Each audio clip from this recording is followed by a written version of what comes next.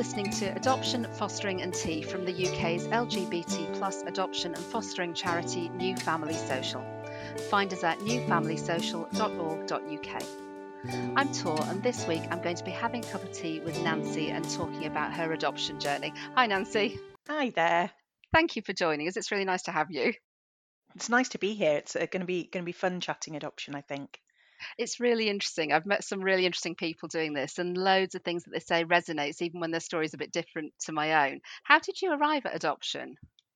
I guess originally when my wife Jen and I were thinking about starting a family, we started pursuing a kind of a fertility treatment route, and there was nothing about that was difficult or upsetting. I know it can be very difficult and upsetting for a lot of people, but it just didn't quite feel right. And I remember having a conversation when I said where we were walking kind of down the road, and I said to Jen, I was like, I don't think this is, this is right for us.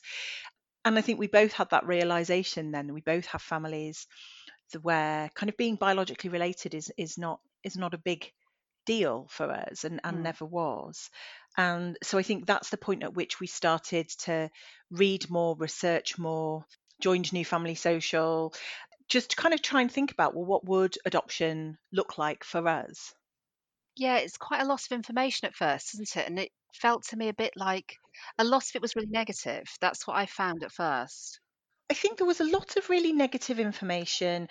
There was a lot of stuff that was about, I guess, I mean, it was a few years ago now for me. So our eldest son, Nene, is 9 now. So it would have been kind of 11 years ago. And I think a lot of the information about what it meant to be an LGBTQ adopter was really still responding to kind of the previous era, if that makes sense, where it had been very difficult for people from our community to adopt, where perhaps we'd not been able to either get approved, or we had been approved and maybe had children placed with us that had experienced a lot of challenges. So I think a lot of the information about being an LGBT adopter was very negative. And I think there's also just a natural part, and I think it probably is really hard, isn't it, to get this right. I think social workers and people working in adoption fostering naturally want to make sure that potential adopters and prospective adopters really understand the kind of life experiences that their children might bring with them and the effects of those life experiences. But what it does mean is that right from the beginning, you're exposed to a lot of people saying, this is going to be really hard. It's really difficult. Children might kind of have all of these different challenges. So it can, I think that can, in those two ways, I remember there being quite a lot of information that was about what could go wrong, and maybe not as much information about what it looked like when it went right, if that makes sense. Yeah, I found that. I found that very early, the kind of dream of family and parenthood is beaten out of you with all these horrible facts and figures. And I think the biggest lesson that I learned was that your child won't have all the problems. It's going to have Yeah, and some I of think them. there's a lot, isn't there, about when you become a parent, and I suspect it's not that different when you become a birth parent or when you go through surrogacy.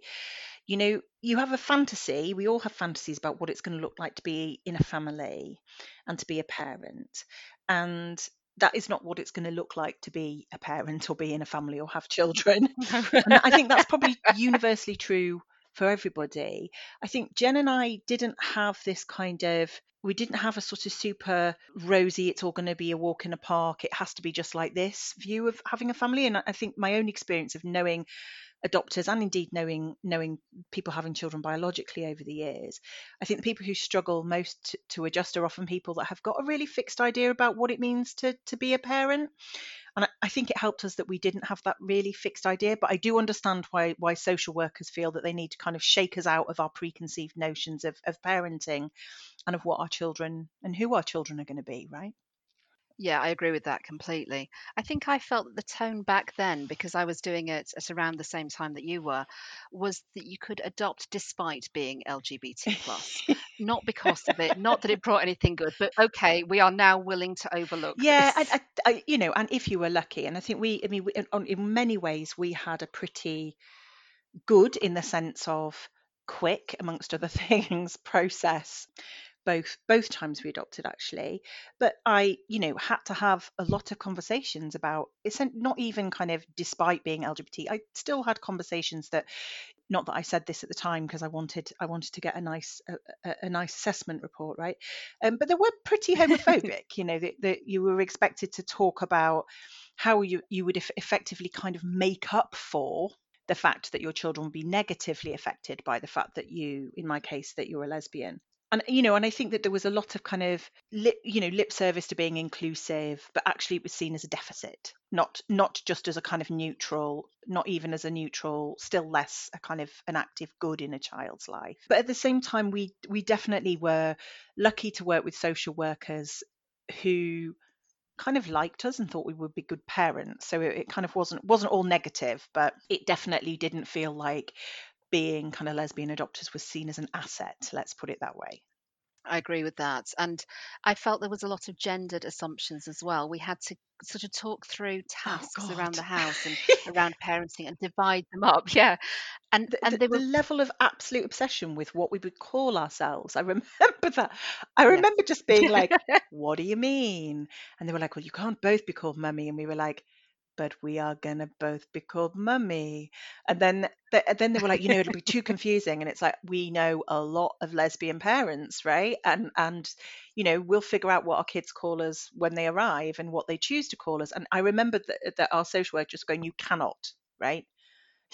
We literally have to put in your assessment like who's going to be who kind of thing. And so I remember all of that kind of, who's doing the work, who's doing the housework, which one of you is the mum, which one of you is the dad stuff. Yeah, Yeah. very weird. Yeah, that did seem to be what it boiled down to, is who's doing, in massive quotes, the Yes, men's jobs and who's doing the yes, women's jobs. And it really felt that we had to divide that along comprehensible and yeah. recognizable lines. And yeah, that thing about what are they going to call you, it came up for us as well.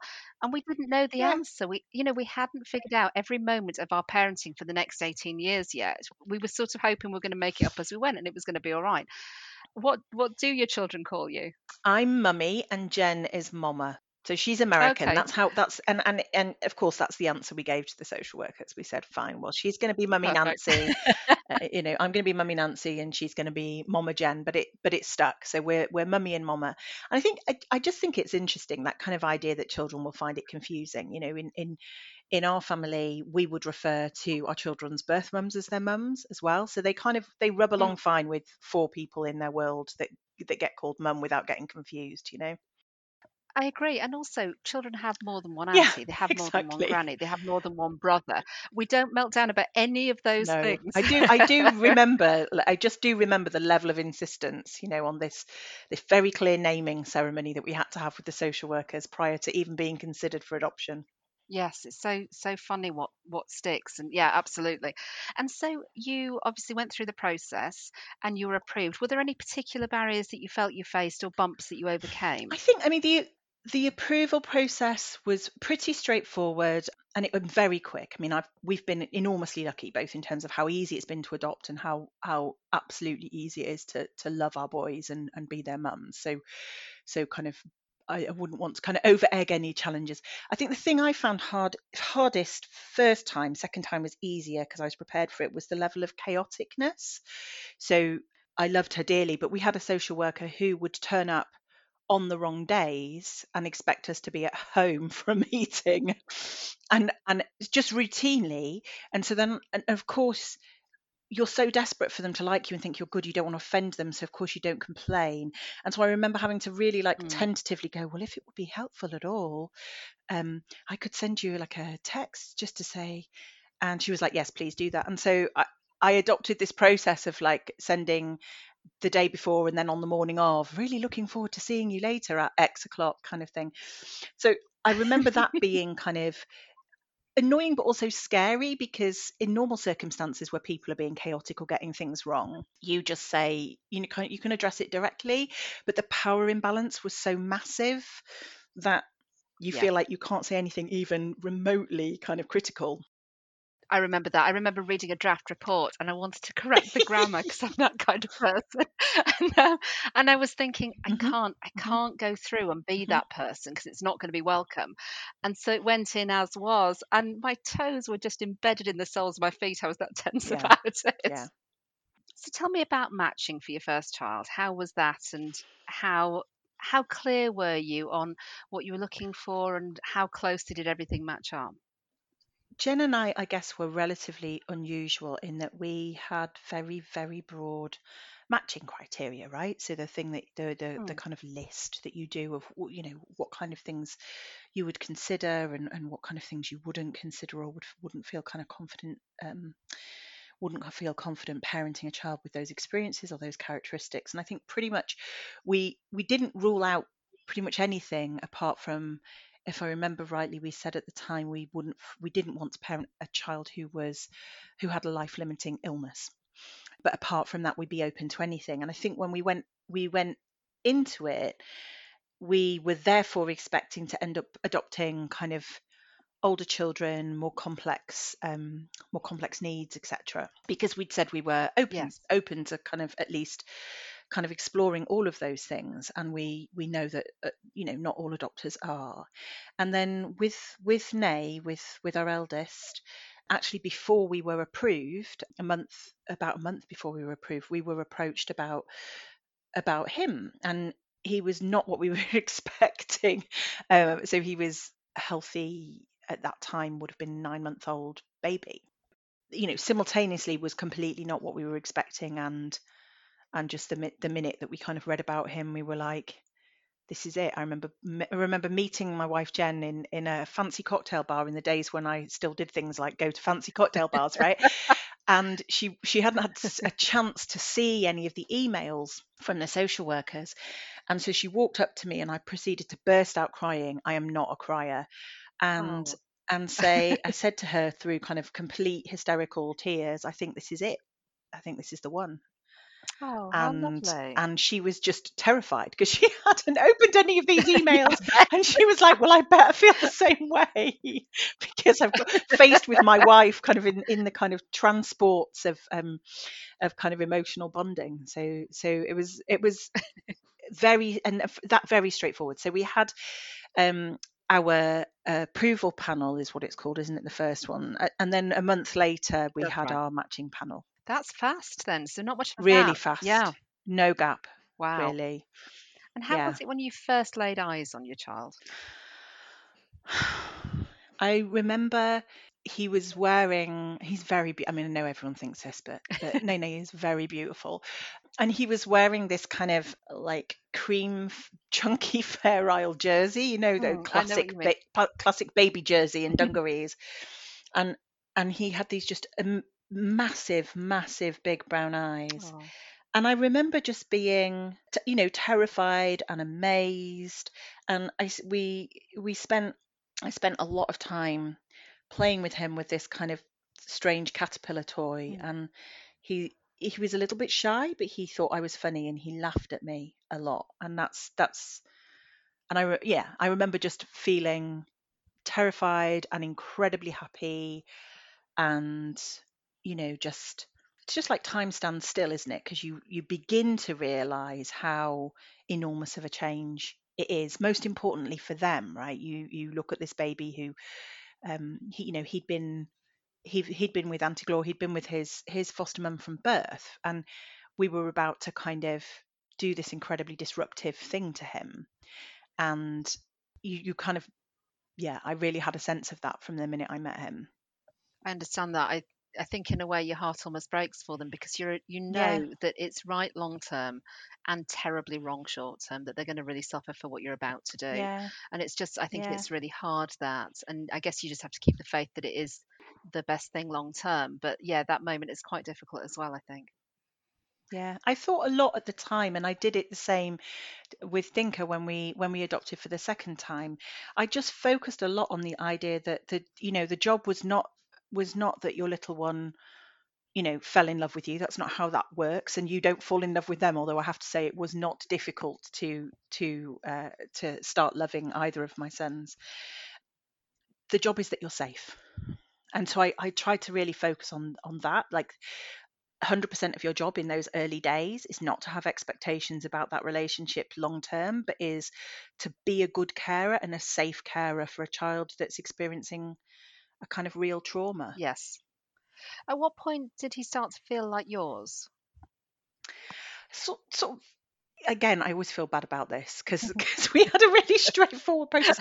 He kind of felt like mine from the moment I saw an email with his information in it, and certainly from the moment we brought him home, he felt like mine. He didn't ever not feel like mine. But I think it took it a lot longer for me to feel like his, Yes. right? And probably a good few months. He always felt safe with us, which was the most important thing. But it takes a while for a child, I think, to start to form that kind of deeper bond. Yeah, I agree. And also to feel sure in that bond because obviously their Yeah, previous bond disappeared. So, yeah, exactly, yeah, exactly, absolutely. exactly. And so then you decided to do it all over again. Tell me about that. So originally we'd intended to adopt a sibling group, and in fact we'd been matched with Nene and an unborn sibling, but a birth family member, a kind of distant cousin, had come forward to adopt his newborn sibling. Mm, So we did. A couple of years later, we had always known that we didn't want to raise an only child, and we both really felt that Nene would really benefit from a sibling, and we kind of went through the whole process again, and it was really similar. I mean, we were much better prepared, for everything yes. from the kind of relative chaos to what the process was like to, most importantly, we were parents and had at that point been parents for a good chunk of time, and we had like a relatively easy process again, and again like a pretty quick one. So our whole kind of reassessment went very quickly. There was a small gap between approval and matching, but I think it was only like 3 months. It Gosh. was really short again. I mean, we've been really fortunate. We actually found Dinka through Linkmaker, Mhm. which I think was founded by the former CEO of New Family You're Social. absolutely right. Yeah, Andy Leary That's May, that's right. correct. Yeah. Yeah. So we had registered on Linkmaker just ahead of as we got approved, I think, or right before we got approved, and Dinka's social worker contacted us actually. So we're transracial adopters, both our sons are black, Mhm.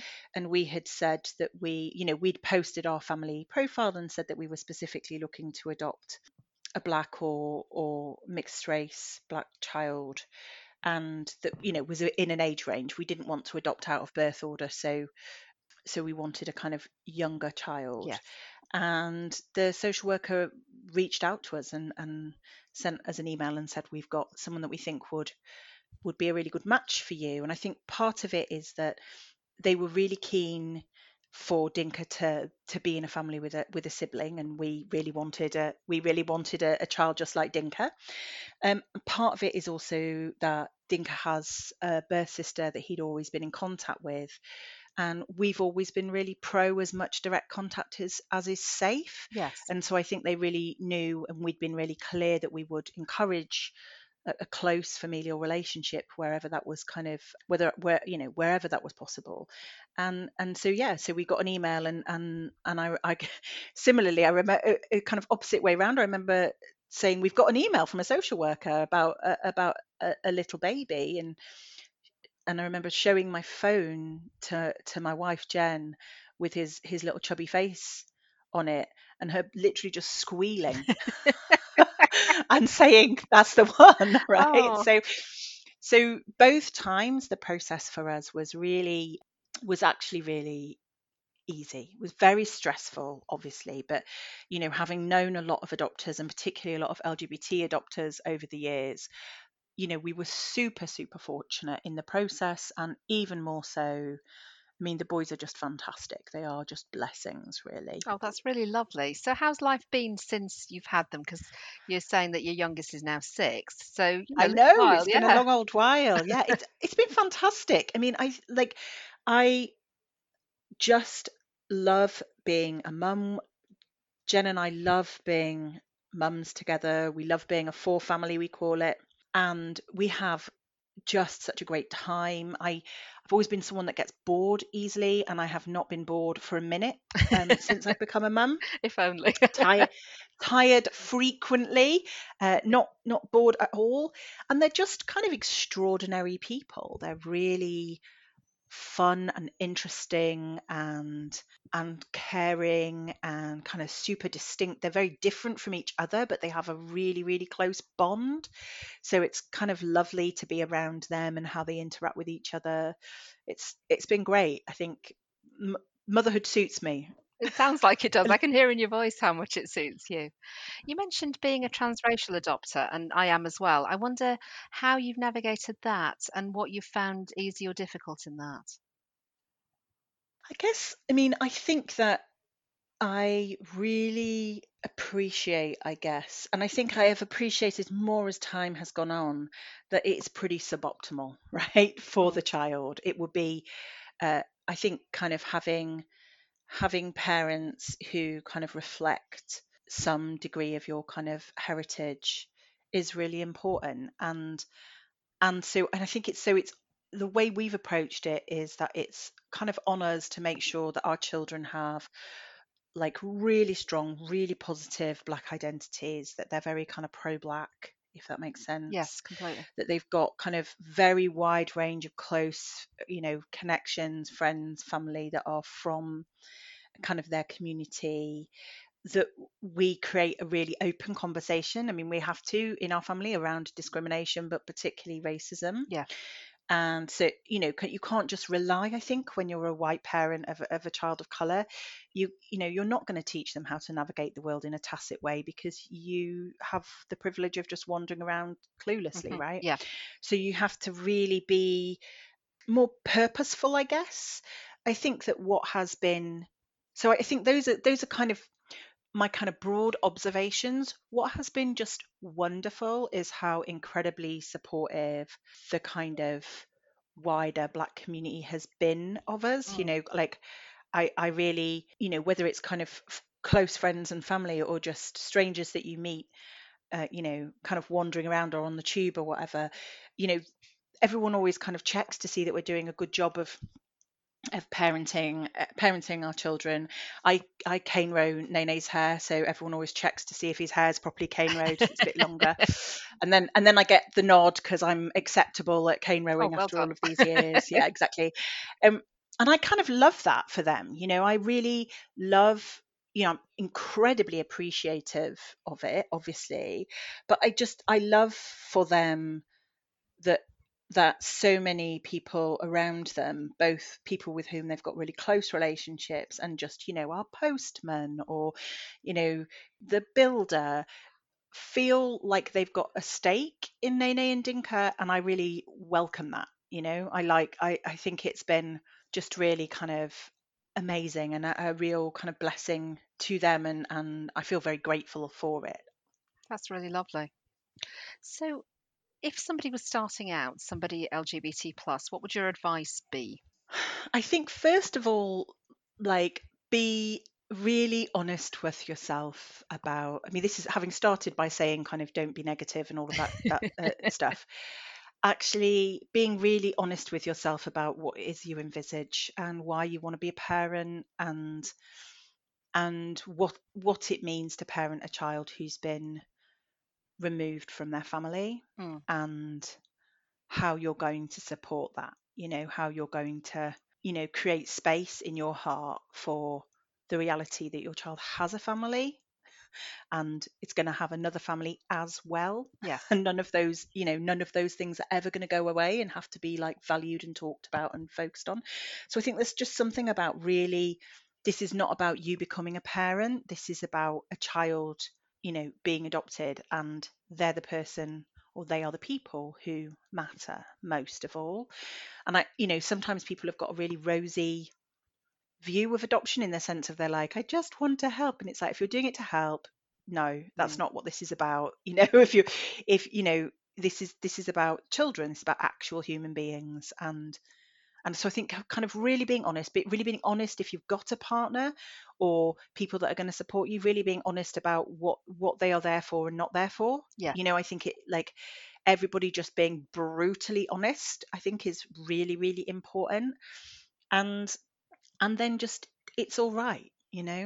We're all people. So that's the kind of the sort of negative sounding piece.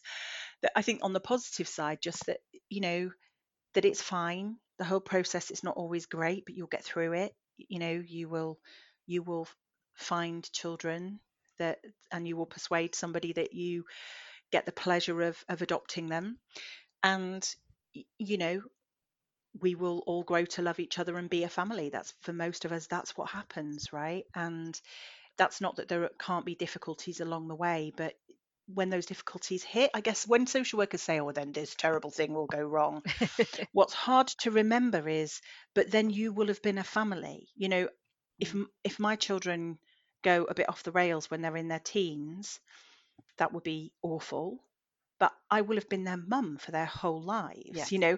And I think that understanding that you will be a family and that you will have bonds and love and kind of the ability to learn together and grow together, and that kind of, if you're lucky in the way that I've been lucky, and I would wish everybody to be this lucky, you will have just a really wonderful family life together. Thank you. That's so lovely to hear.